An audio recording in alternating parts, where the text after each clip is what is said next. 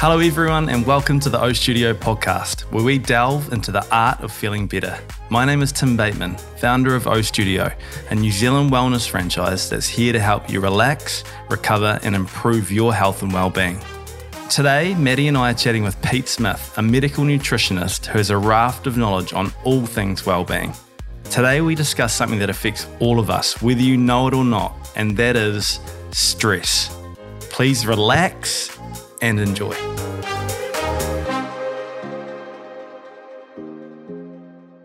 Pete Smith, welcome to the O Studio podcast. So good to have you in here. Thank you, Tim. Hey, so I know Maddie knows you well. He speaks about you all the time, to be honest. I think there's his wife, his kids, and then you're sort of sitting right in behind. You seem to pop up in a lot of our conversations around what we're trying to do at O Studio. But for people that don't know you and haven't heard of you, can you give a bit of a brief sort of rundown on who you are, what you do, and why or how you got here, really? Sure. So I'm a medical nutritionist. I work in the area of pre-health as opposed to post-health. So post-health is your traditional public health system, private health system, where essentially you need to be sick and you go into the system and there's a series of protocols that they were used to deal with those things. They tend to focus on the consequences, like as in symptoms of health, as opposed to causes. Whereas we tend to be down the other end of the continuum and looking at that cause reversal and dealing with consequences. So ideally around prevention, if we can, identifying causes and reversing those causes, and as a result of that, the consequences would go as well. Interesting. So I've been doing this now for God knows how many years. It's a bit embarrassing really to talk about it, but on and off for a long, long time. So I work in 2 or 3 different fields, one of which is in elite sport, high-performance sport, male and female athletes, and there's a science called performance wellbeing, which is I guess it's an area we've sort of developed and evolved over the time.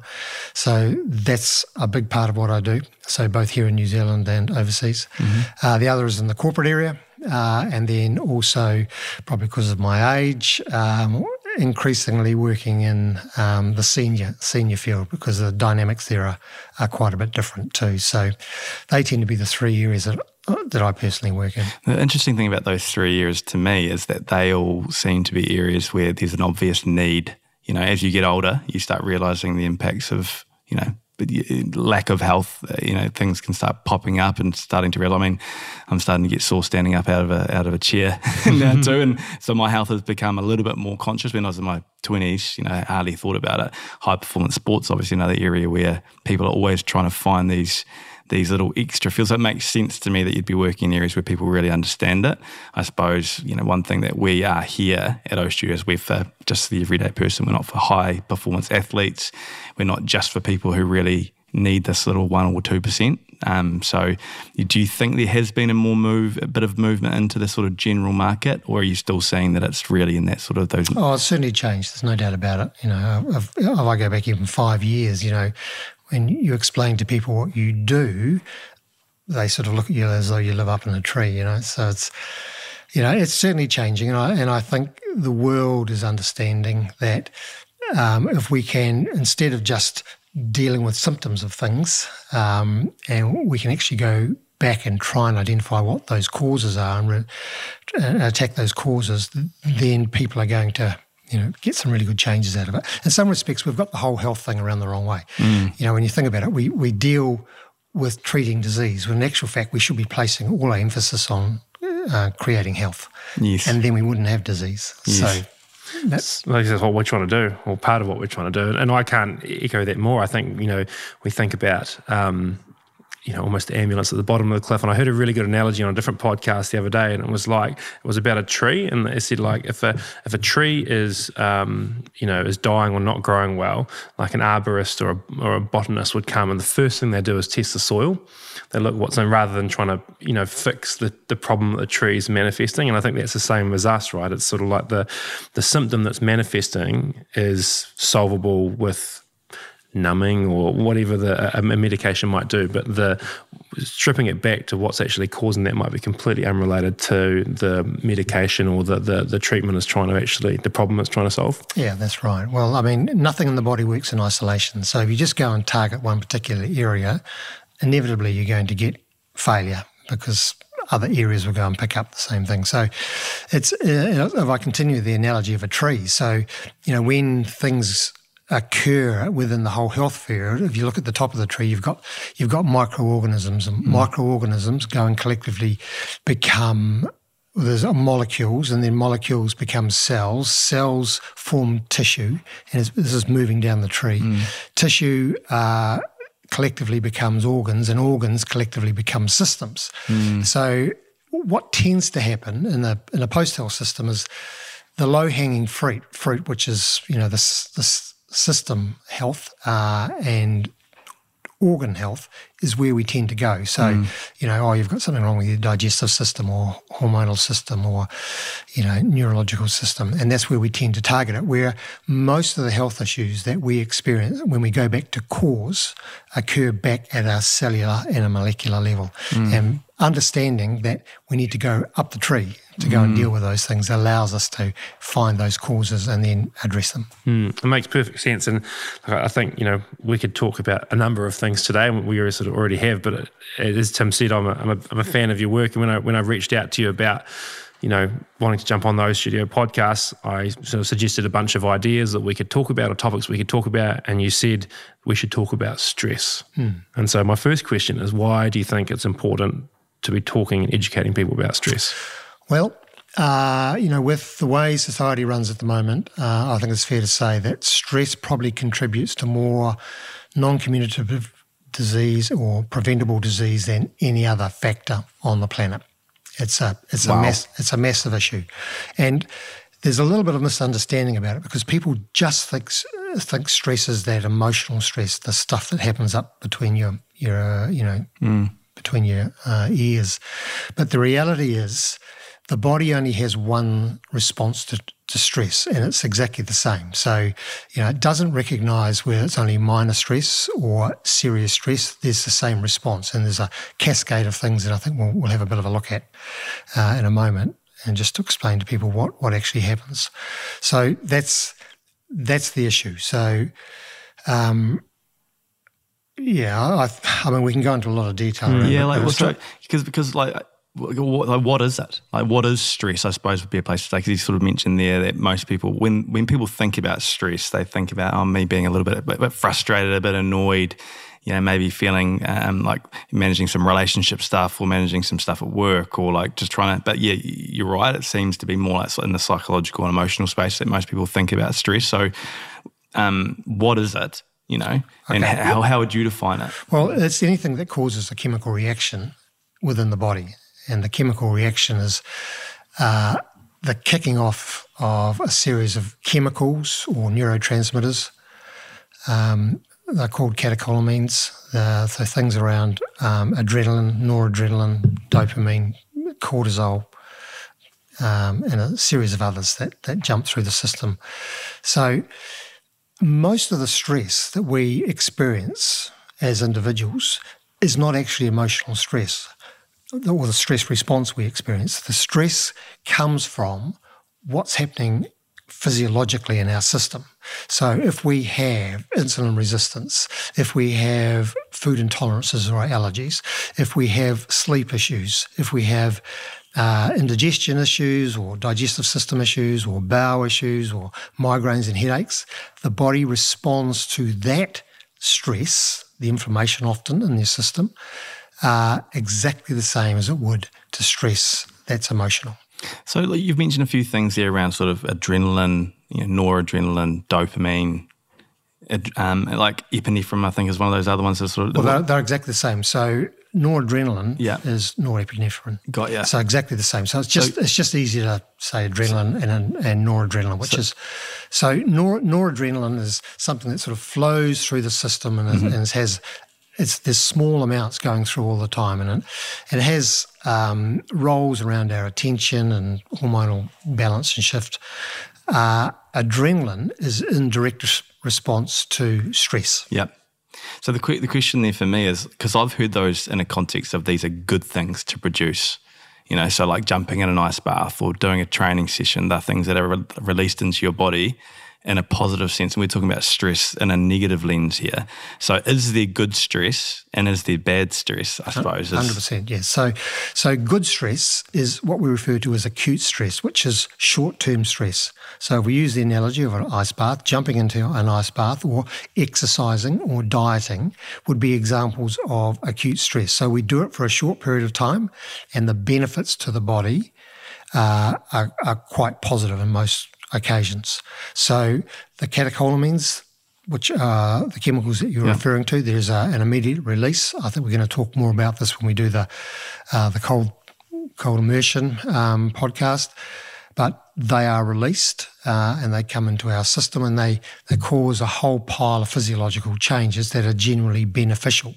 One of which is the release of dopamine into your system. And that, again, most people understand that's your motivational chemical. It's the one that improves desire and wants you to go and, achieve things. So there are some definite advantages. The problem we have, Tim, is that we get the acute stress and those are the responses that the body receives.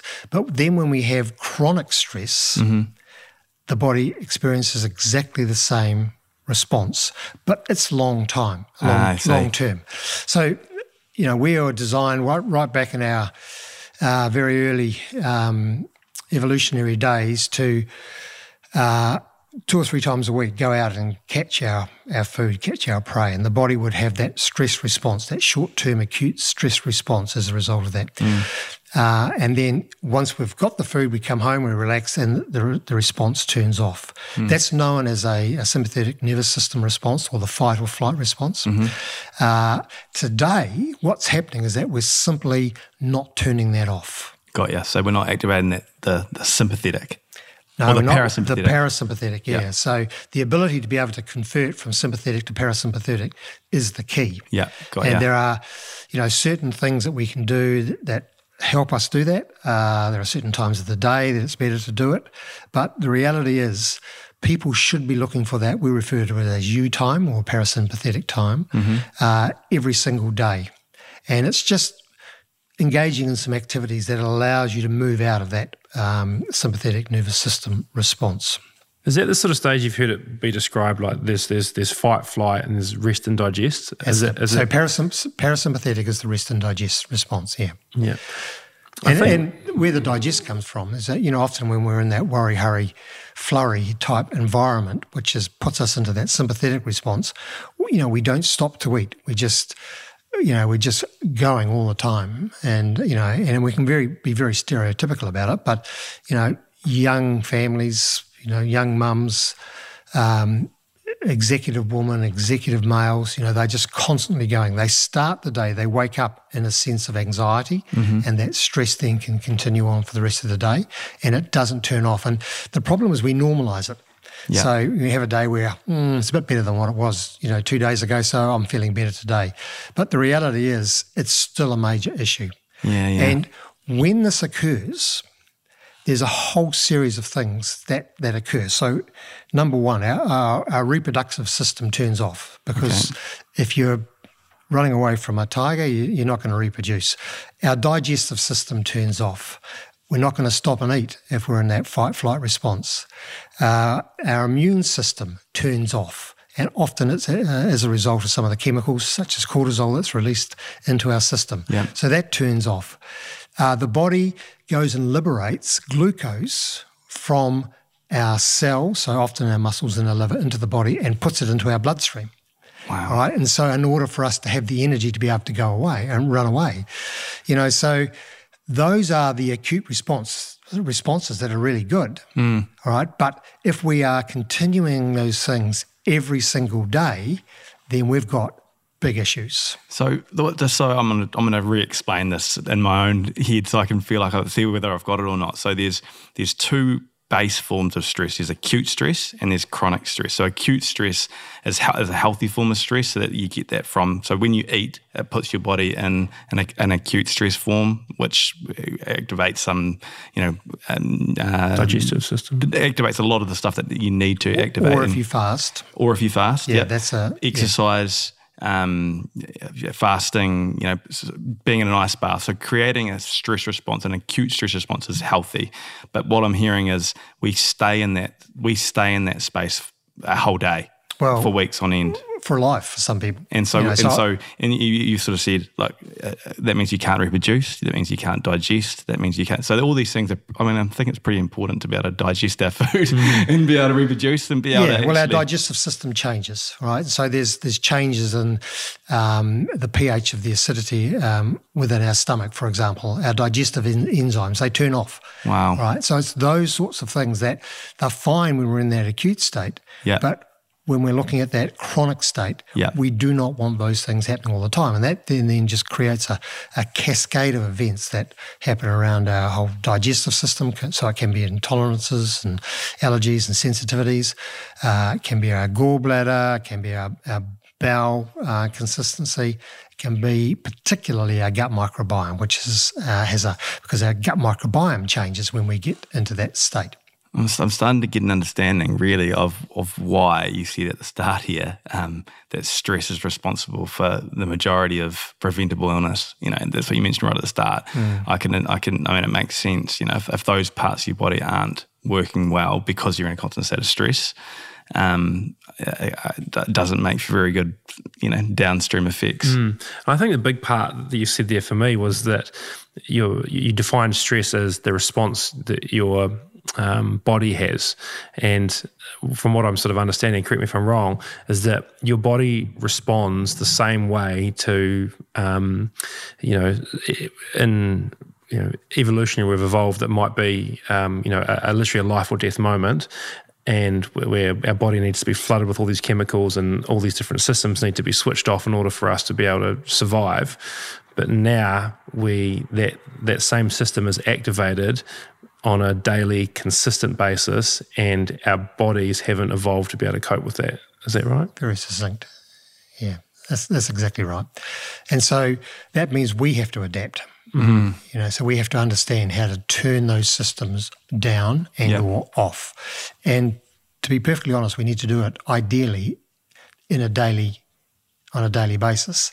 And that then looks at, well, what are we doing? What are our habits around that? What are our habits around food? What are our habits around sleep? What are our habits around exercise? Because they all have a huge bearing on whether we can turn or transition between those two different systems. Yeah, and we absolutely want to get into, practical ways to help deal with that. I think just take a step a little bit further back is, what are the negative consequences of us being in that state for a long period of time? We've talked about the short-term effects of, like what the systems that are shutting off, body's not operating properly.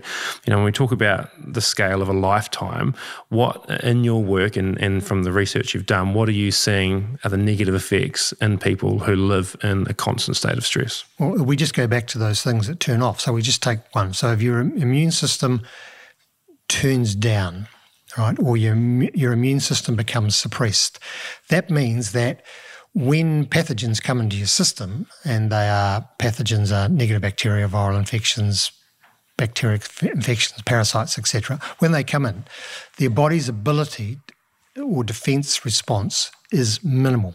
It's down.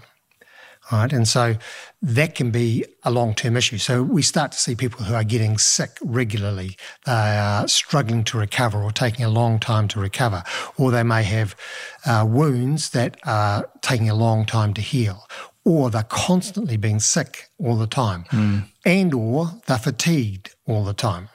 So that's one area.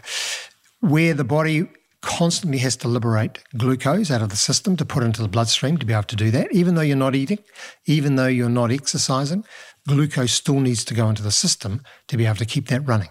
All right? And that means that you're likely to have a high insulin response. That insulin response is likely to lead to insulin resistance, and insulin resistance can result then in type 2 diabetes, but you'll also put on weight. So that's a consequence of stress. Right. If your gut microbiome changes, I could talk for an hour just on that particular theme. Because when you get a state of dysbiosis where your non-beneficial species are greater than your beneficial, then that has a cascading effect from every area of the body, from the brain all the way through down to your soles of your feet.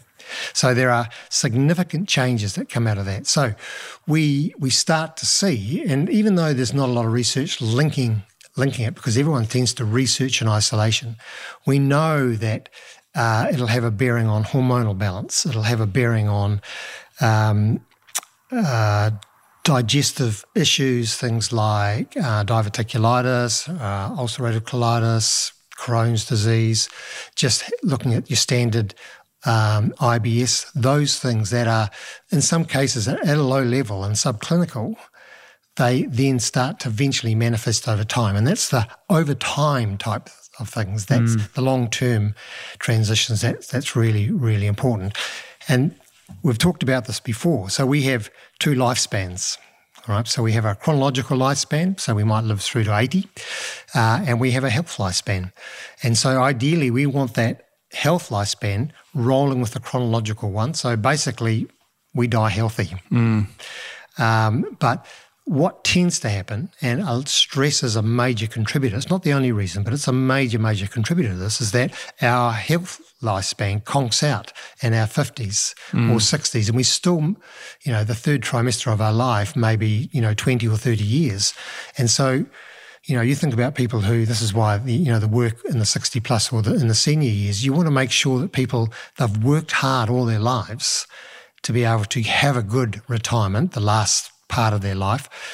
The one thing that prevents them from doing that is poor health. Yeah, right? This is fascinating to me, this whole lifespan versus health span, because the way I've sort of understood it is our lifespan's increased over time, but our health span has actually come back.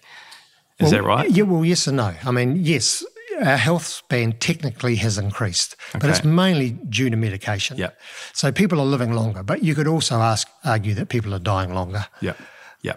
Right, because their health span conks out early, and then therefore their quality of life. I mean, you'll know people that their existence is simply get out of bed, assistance to get out of bed, assistance to toilet, assistance to get to the chair, assistance to eat, watch TV, have their medication, go to bed at the end of the day, get up and rinse and repeat. Now, they're alive, but we could argue that the quality of life is not necessarily that flash. And they're the things that you can eliminate. So we've done a lot of work on, looking at this whole area around longevity. And, there are some things that we can do along the way to minimise the risk of those sorts of things. One thing you said there, you talked about the flow-on effects, and one thing I was just thinking is it's almost like it's a negative cycle, right? So if you get stressed, then things like, say we've just focused on 1 or 2, so it's like sleep quality probably decreases or does decrease, and weight management becomes harder. Now, both those things go on to then create more stress, right? So like if you're, struggling to lose weight or struggling to get quality sleep, both those things negate you getting rid of the stress, right? So it's almost like a terrible downward cycle that doesn't stop unless you have some sort of intervention. Would that be right? That's 100%, yes. It's a perpetual cycle. It just keeps going and it just keeps manifesting on itself and getting worse and worse and worse. And inevitably, what tends to stop it is that people develop chronic illness and disease. So, long term, it's one of those main drivers of cancer. Long term, it's one of those main drivers of cardiovascular disease. I mean, one of the things in a response to an acute stress is that our blood pressure goes up, our heart rate goes up so we can get away. And so, one of the real chronic conditions that people are dealing with all the time in that chronic stress is high blood pressure and cardiovascular risk. And traditionally, when something like that happens, they would go to the doctor and they would get something to address the high blood pressure rather than the lifestyle that's causing the stress. Well, yeah, that's the way the system is. And it's not a criticism of it. It's just the way that it is, Doctors train in medicine. This is the hard thing here is you don't really feel it. I've talked to people that, I don't even know if I'm stressed, like I think I maybe not. Like you don't really feel it. It's not like you've got sore muscles, after you've done a workout or anything like that. Like every now and then I can feel when I'm stressed that maybe I've stayed up a little bit later, but I'm a little bit more tired or a little bit more short. But is there ways that people should be keeping an eye out for this that isn't going and getting a high blood pressure test, or is there ways to know whether you're stressed or not? Yes, there are, but you have to pay attention. I mean, the problem is people, they normalise it. And so, as we said before, they can have a really bad day and they're just tired and fatigued and they're struggling to concentrate, struggling to focus. And so often people refer to as burnout, right, which is just another form of stress. But if you're noticing things are changing, if you're noticing that your concentration span, from one point in the day to the next is really short, if you're noticing that, you're getting agitated quickly, or your mood is changing regularly, you're getting angrier and your response is more aggressive than what it normally is. They are little markers that would tell you that things are changing. And you're right, it's one of those silent long-term killers because we normalise it, because we're so busy, and that's the problem with people who are stressed. They're so busy they haven't got time to stop and have a look. And often it's some form of event that stops them on their tracks, and then you can start to reflect on, well, hell, why? I mean, you can deal with what the event is. It could be a cardiovascular one or a stroke, but then you can go back and look at, well, why? Yeah, that's just so fascinating. Like, because it makes sense. You don't just all of a sudden develop cancer one day, or you get heart disease one day, you have a stroke one day. It's obviously that's the outcome of years of from our 20s, Tim. From our 20s. It starts in our 20s, yeah. And some of it's genetic, but some of it is a direct result of habits and lifestyle. So, if you look at cancer, we all have cancer genes, and those genes are mutated in some cases. And some of us can go through life without those genes then manifesting themselves into cancer. And so it's the science it's called epigenetics, where we do things in terms of lifestyle generally that causes those genes to be expressed. And that's where the cancer in this case, in most cases, comes from. Or it can be hormonal shifts, or it can be biochemical shifts, or microbiome shifts. There's a combination of things. Yeah. And I think the biggest thing with human beings, and I think it's a flaw in us, is that the consequence is often too far removed from the action that stimulates it. So like by the time you've, I don't want to say got cancer, but there's these extreme effects. The consequence of working a really busy day, might just be that you're tired at night, or that you don't get as much time to do your recreational activity in this week than you normally would.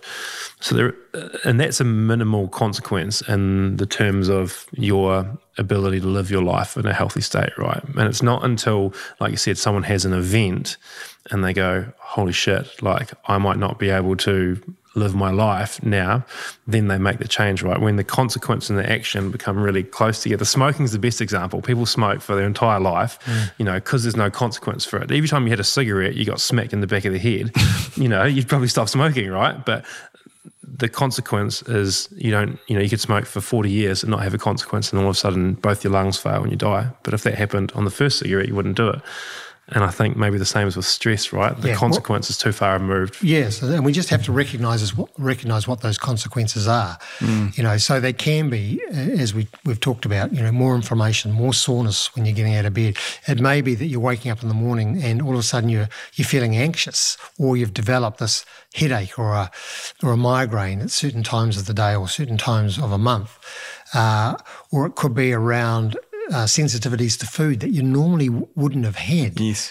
Right? And they're new things that are going on within your system, and you have to pay attention to it. That's the thing. And if you don't pay attention, well, generally the inevitability of it is that you're going to get whacked somewhere down the line. Some people, if you're lucky enough, they can go all the way through to the end of their time and, they're happy. But for most of us, it will come and get us. And it's just all those little micro changes that are occurring collectively that eventually then will go and spin off as something that will become more significant. Yeah. That's why that chronic stress really just needs to be addressed. You just need to be aware that it exists. You need to understand what's happening. We get people coming in and they're exercising well, they're fasting, they're eating well, but they simply can't lose weight. Yeah. And so the first question you go and ask them is, how much time, how much downtime do you have in a day? They go, I get downtime, sort of around about 8 or 9 o'clock at night when the kids go to bed. Well, it's too late, because you see your cortisol levels. I just explained what happens with cortisol. Generally, cortisol, we start at the end of the day, your cortisol level should be down, all right? And your melatonin levels are up. Your melatonin is used to help you sleep. So when you go to bed at night, your cortisol levels stay down through the night while the body goes through its repair and maintenance process, and then starts to increase through the night. So around about 6 a.m. in the morning is where cortisol is the highest during the day. And that gives you that zing to get out of bed and rip into the day, and away you go. Now, if you've got issues going on and the body is using that cortisol to deal with inflammation or inflammatory issues during the night, there's that constant drip feed that occurs all the way through, right? And so your supply of cortisol is minimal. So you don't get that zing, you don't get that spike in the start of the day. Now, that's a big marker. Your sleep is a big marker that your physiology is starting to change. And then we go through the day where your cortisol levels stay up, and technically they should come down. Your melatonin levels at the start of the day, when your cortisol's highest, your melatonin levels should be low. And we're going to talk about this a little bit when we do the cold therapy, because body temperature also runs on that circadian rhythm. So it has a bearing on what happens, through that 24-hour cycle. So that's a big one. And so most people think cortisol is the devil, but in actual fact, it's not. It's our anti-stress hormone, and it's really, really good for us until it's not. And when it's not is when it doesn't go through that daily cycle of highs and lows. It's when it stays up all day because of that stress response, because the first release, the chemical release from your adrenal glands is cortisol. So your adrenal glands has a responsibility. Your adrenal glands sit on top of your kidneys, right? So your kidneys sitting here, adrenal glands just sit on top. And they are responsible for regulating a lot of different chemical reactions within the body. So when you have that stress response, cortisol is the number one chemical that is released from your adrenals. They make that priority over everything else. So priority over dopamine, priority over GABA, priority over progesterone, priority over estrogen. All of these other, vitamin D, all of these other things are really, really important. And guess what the chemical is that's required to make these things? What? Cholesterol. Yeah. And so what does the world do? It seems like every second doctor is trying to get us to lower our cholesterol. But cholesterol has a really, really important role within the system. That's another topic for another day, perhaps. Yeah. But you see, what we are tending to do is squashing our cholesterol levels down. 25% of our brain is cholesterol. And when you go sometimes on medication to reduce cholesterol, one of the consequences of that is changes to your brain chemistry, and that can result in things like dementia and Alzheimer's down the track. So again, it's not a criticism, it's just part of how the system works. But it's understanding that when we get into that chronic stress response and the body's constantly releasing cortisol, and it'll pump that cortisol into your system, your pituitary puts it in there, adrenal glands putting it in there, all of those releases, until such time as it just becomes fatigued and it can't produce enough, and then you're really in have problems. So in terms of that stress response, in terms of cortisol, there is the high release of cortisol until you get to the point where the body can't produce enough, and then we've got real issues where the body can't put enough cholesterol in, because if we get inflammation in our system, there's nothing to go and deal with it. Well, what I'm hearing here is we have to find ways to break that cycle of stress. We have to find ways to get out of that acute stress, out of the chronic sort of stress state so that our body can rest, it can digest, it can produce the hormones that we need it to be producing at the different times of day that need to be produced. Before we get into ways to do that, one thing I've heard a little bit around, and it could be way off here, it could be wrong, but can you reframe the way you see a stressful situation or a stressful event? Or can you, if you choose to perceive stress in a positive way, say, can that impact the way what goes on physiologically and psychologically? So just an example here is I remember we were up in Japan, and some of the training we were doing, this is 10, 12 years ago, some of the training we were doing was just crazy, and 3 hours just smashing each other on the field, and everyone was down and stressed and annoyed. And we brought in this little thing where we reframed it. It was like, how good's this? I love being here. I'm so glad we're doing this drill right now. And it sounded like a bit of a joke for a while, but genuinely, it just changed the whole atmosphere, and it changed the rest of the way we saw the season. And so we just changed the way we framed what was going on. Can you do that in work? Can you do that in a relationship? Can you do that in an event? And does it actually change your physiology and psychology? Yes, you can. And I think, and I have to be honest, I don't know the exact details around the psychology of that. But I know, for example, the way you frame it does have a bearing on how your body responds. Right. So the short answer is yes, but in order for you to be able to deal with that from chronic stress, you need to be reframing it every hour of the day, every day. Yeah. And that in itself becomes problematic for people, because you only need to have a bad day and then bingo, it doesn't matter what, it's a bit like self-talk. So yes, you can self-talk yourself, but at the end of the day, it's not actually going to, if you've got negative thoughts in your head, you can self-talk to yourself to say, don't think about those negative thoughts, don't think about them. But what tends to happen from a psychological perspective is we think about them more. And the best thing to do is to try and displace it. All right? So put something else in its place. And that's often a task of some sort or an action of some sort that takes the focus away from the thing that's causing the stress. So you can, so it's a back pocket tool for a specific event as a one-off, as a way to maybe help manage the situation. Because the reality is we can't just avoid stress all the time in every aspect of our life. We're going to be up against stress. And so potentially using it for those, plugging it in for those little times that really... It's what Tim says at work when we're really busy. When he's really busy, he's like, right, we love this, let's go. Well, that's right. And it is. It's a good one. I mean, you know all the cliches around, we've got to embrace, we've got to, attack the stress, and it's a pleasure and all those sort of things, which they're all fine.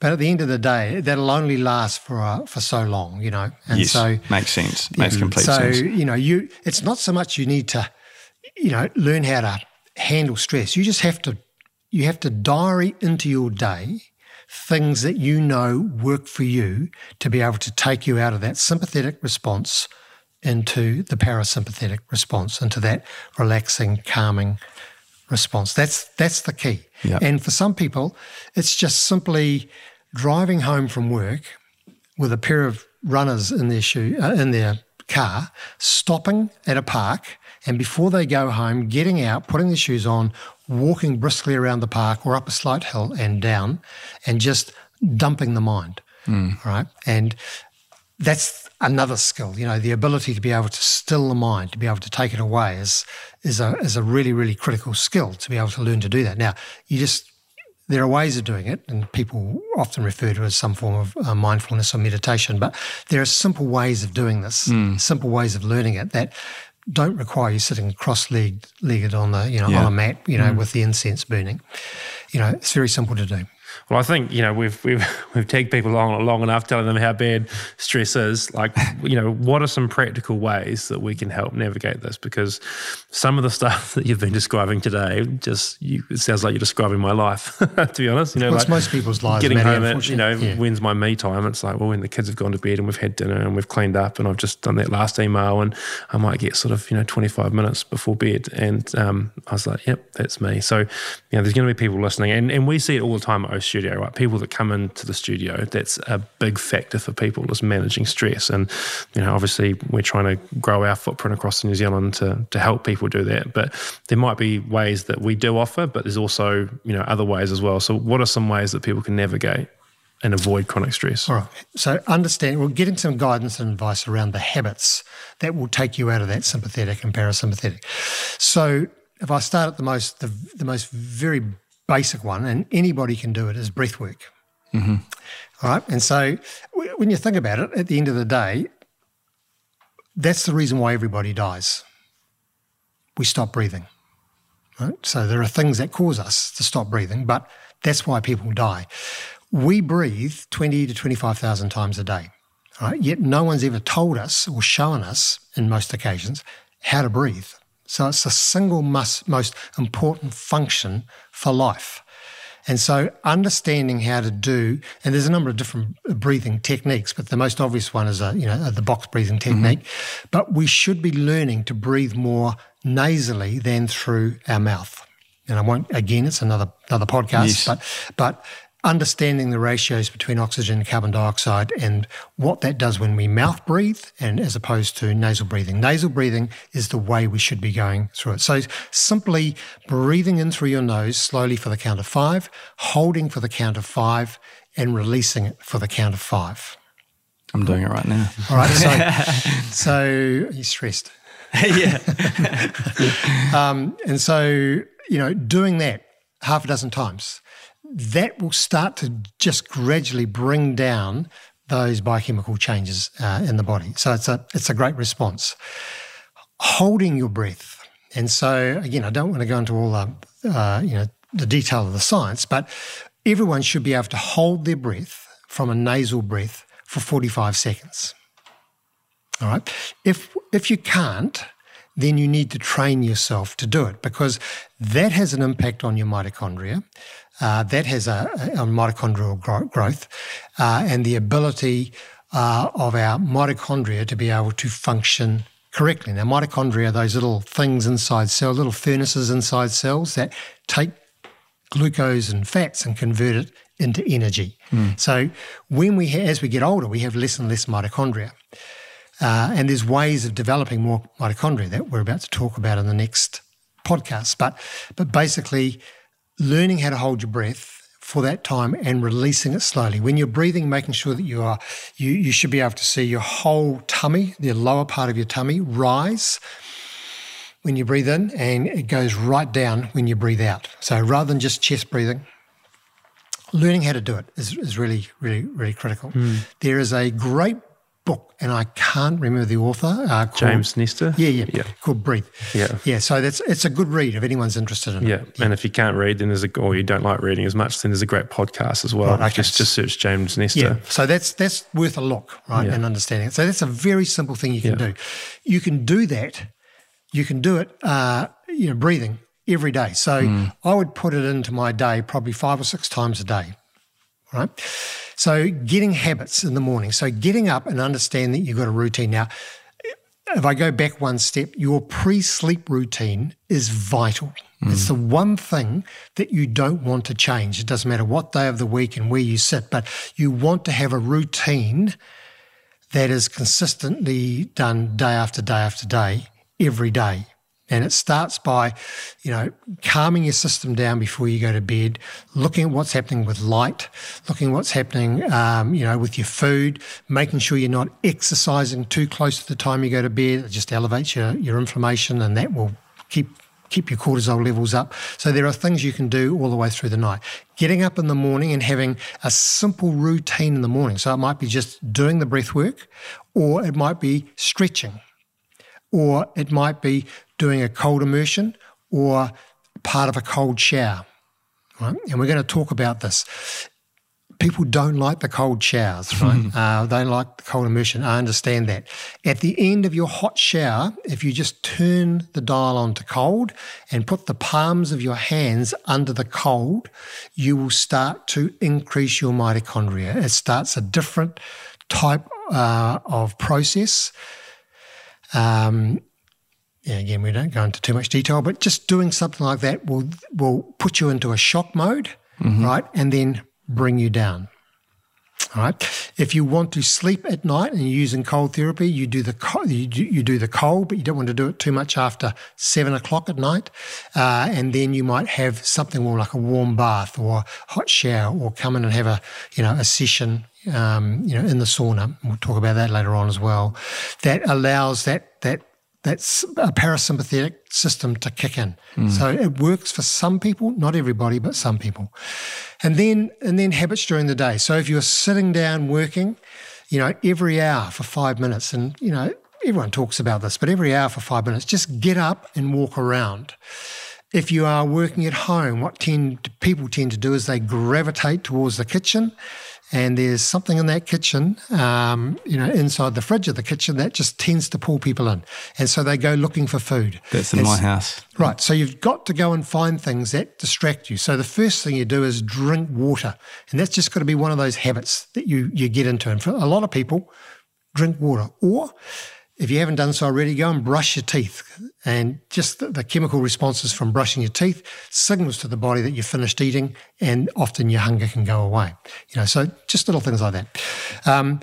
Exercise is critical when you put your exercise in and how you do it. So if you are highly, highly stressed, the worst form of exercise you can do is high-intensity HIIT-type exercises, because stress is often as a result of inflammation, and that high-intensity exercise will just elevate the level of cortisol and inflammation and all of those stress hormones that we referred to before.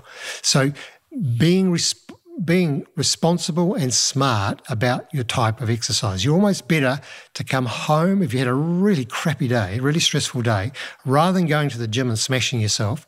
You're better off coming home, lying on the couch with a book, and just relaxing for half an hour. That's interesting, because a lot of people would say that that's a stress relief for them, would be smashing yourself. We do yoga and Pilates classes and stuff in here, and I'll hear some people after a class, they might be like, I'm more used to the sort of, I'm here for stress, or I'm here to relax a little bit, but I'm more used to that sort of 45-minute sort of style, which I do too. I enjoy that as well.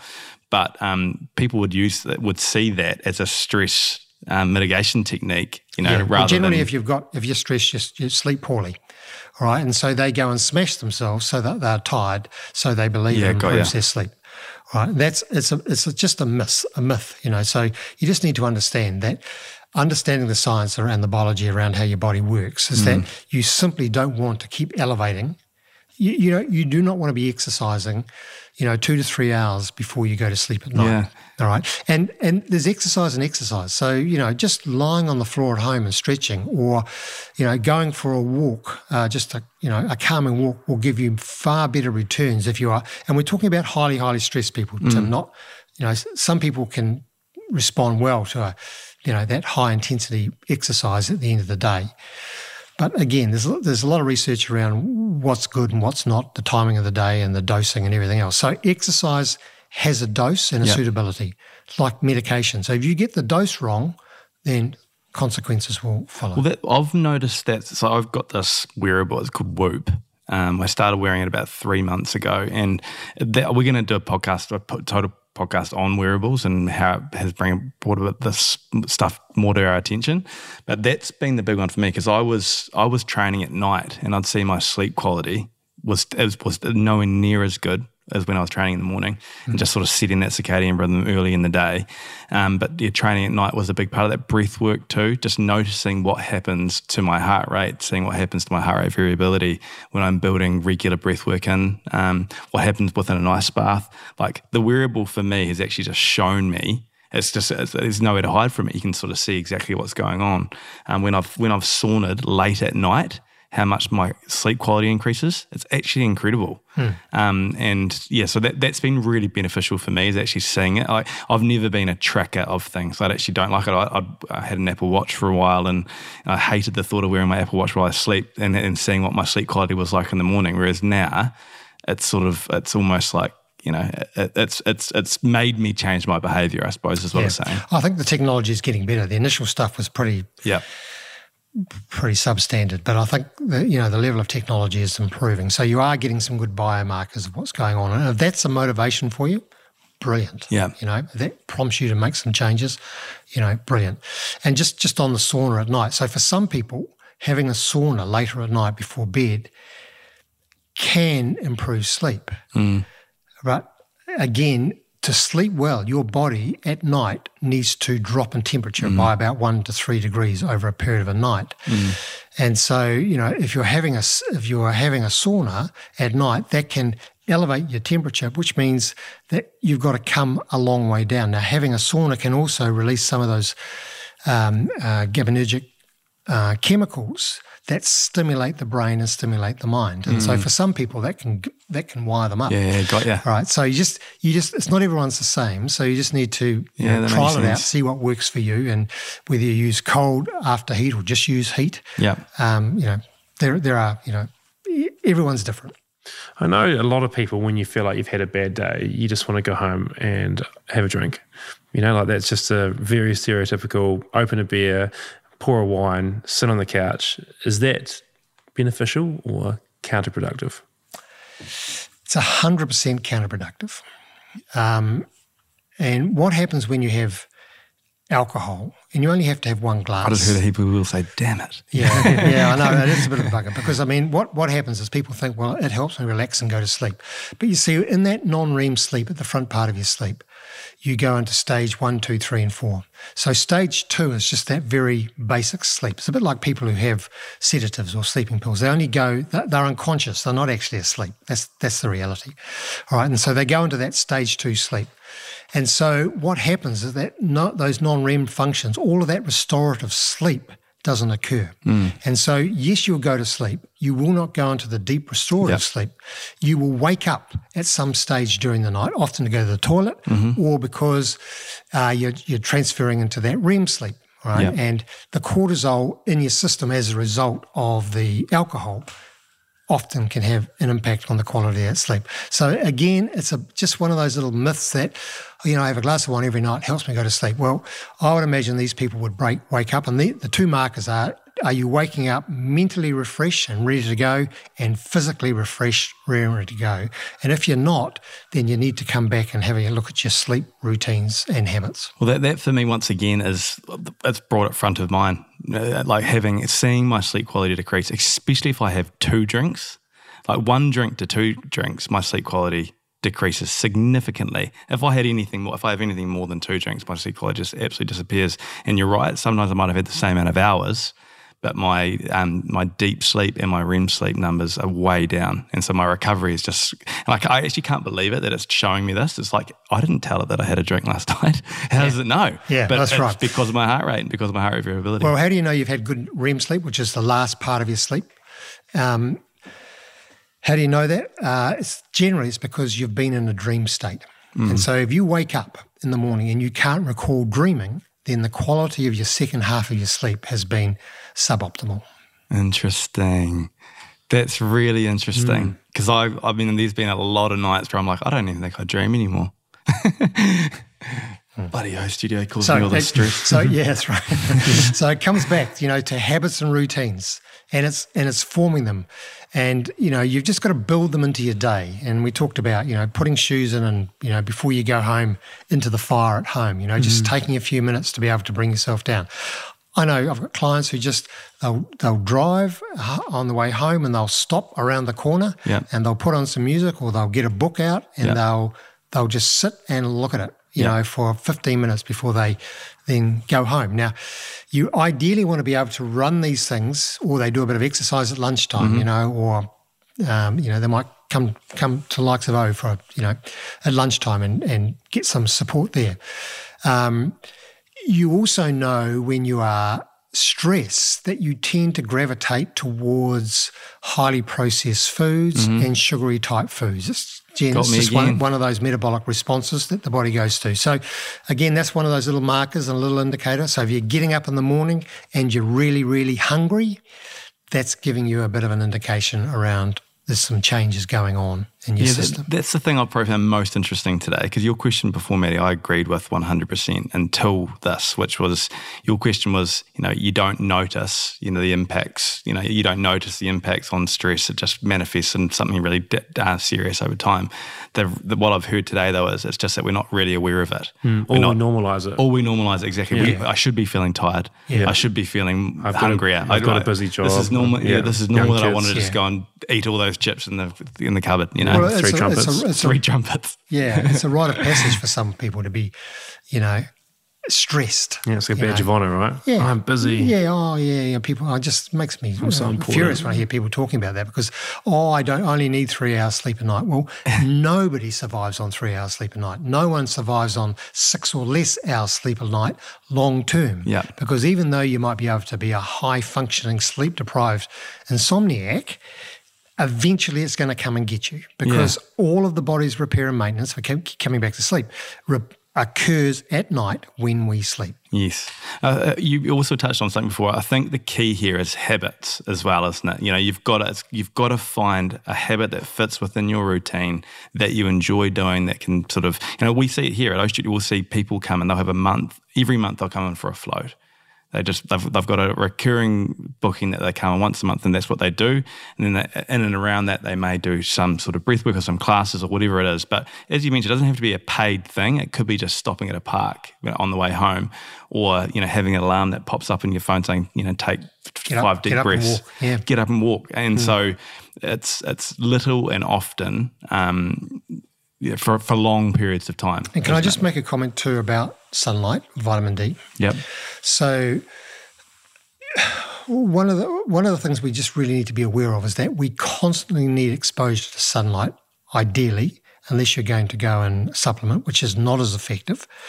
But go and get sunlight to put the vitamin D into our system, which is a major, major driver of our immune system. So when we go out at lunchtime, and that's all we need to do, in the middle of the day for 15 minutes with our sleeves, our arms uncovered, no hat on, no sunglasses, because most of the ultraviolet light that creates the vitamin D goes through our pupils. Mm-hmm. So that is enough to give us what we want, right? And so doing that regularly, and it's hard in the winter, but making an effort to get up and go outside, and you'll see when we do the cold immersion, going outside and being prepared to be cold for 10 minutes, not wrapping yourself up, has huge, huge benefits long term, particularly getting us through the likes of those winter months. Yeah, interesting. Is stress contagious? Like, I know it sounds like it's a cold or COVID or something, but, I just mean obviously if someone walks into the room and they're really high strung, you can tell and it affects the mood in the room, but is that possibly causing the same psychological benefits to the other people? Yeah, I don't know. I don't think there's any research on it, but there are stress carriers. There's no doubt about that. These highly, highly strung people. There's a lot of them on social media. Mm-hmm. So they wake up every morning and go, right, what can I find today that's going to really annoy me or get me upset? And away they go. They don't do that, I'm sure, but that's what their response is like. So, yep, they do. And so that's also an important part of it. So when we look at our life revolves around 4 environments. So your life, everybody outside the windows, everybody on the planet revolves around 4 environments. And the environments are home or family, it's work, around our social and relationships, and then our interests and beliefs. Mm-hmm. Right? So they are the 4 environments that we go. Now, within those 4 environments, if you're ever trying to find out where your stress is centred, what's causing it, then you look at your 4 key priorities in life. And they are always the same, and people have unpacked this for years, and they never can, because they always come back to the same thing. And the 4 priorities that we have in life are health, good health, happiness, security, and safety. Now, there are different definitions of all of those. So if you take happiness and take it into those 4 environments, are you happy in your family environment? If not, that might be a centre of focus. Are you happy in your work environment? Are you happy among your relationships? Have I got these stress carriers coming in all the time? Or, through my interests and beliefs, it could be sporting, could be cultural, could be religious, could be whatever, right? Are those environments influencing my happiness? And you do the same thing for health, do the same thing is work healthy. Yep. Am I safe and secure at work? Am I safe and secure in my relationships? So you go through and just pull the arrows across, and you will very quickly understand which of those 4 environments, maybe more than one, is actually causing you some angst. Then you can garner some help if you want some to be able to sit down and start to work through what is going to be. If you identify your work as the main driver of your stress, then if you choose not to do anything about it, bingo. So that helps you go into those environments to start to set the habits. Does that make sense? What's the difference between safety and security? Security. I'm going to work. I know I've got security in my job. All right. So I've got the job. It's a 3-year contract. I'm going to have my 3-year contract all the way through. I'm secure in terms of my financials. That's coming through. Safety is that I do not feel safe when I go into this. So physically or emotionally safe when I go into that area.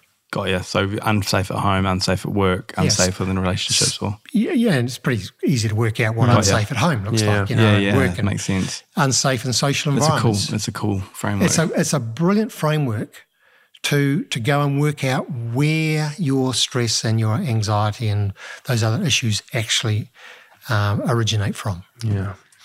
Wow. Can I just say? Yeah, no, I was going to ask you, is there anything else we need to know? I feel like we maybe not smart enough to formulate the right question for you. So. I just want to say one thing. We talked about some of the solutions.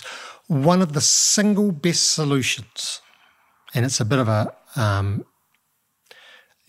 lead into where we're going next, but one of the single best solutions for stress management and moving yourself from that acute to the chronic state is understanding and how to use heat and cold. And I'll leave it with that. And hopefully that will prompt some to go and have a look at the podcast that we're going to do on the next one on ice bath.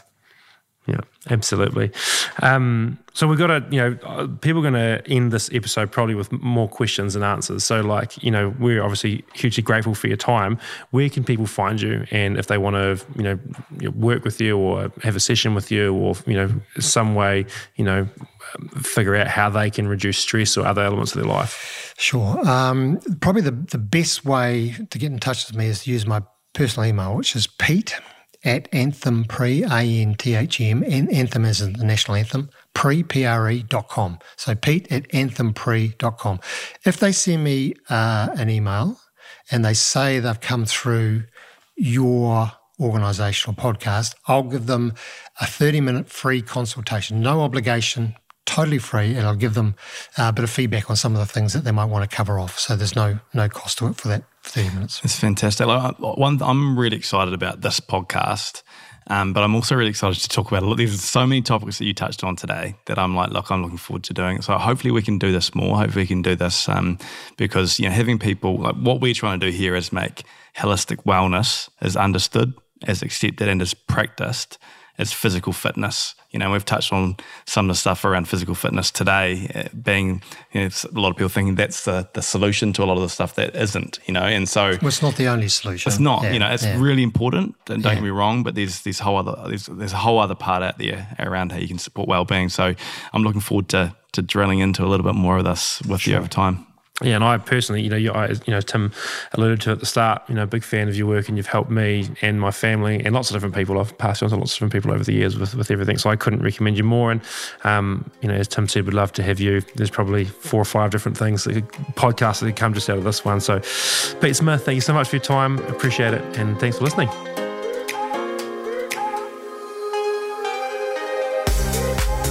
Thanks so much for listening to another episode of the O Studio podcast. If you like this podcast, there is one thing you can do to help us out, and that is to click the follow button wherever you are listening to this podcast. If you could do that for us, it would mean so much. Our purpose at O Studio is to make holistic wellness as accepted, as understood, and as practiced as physical fitness. If you want to join us on this journey, come and visit us at a location near you. Visit ostudio.co.nz for all the details. Own the moment.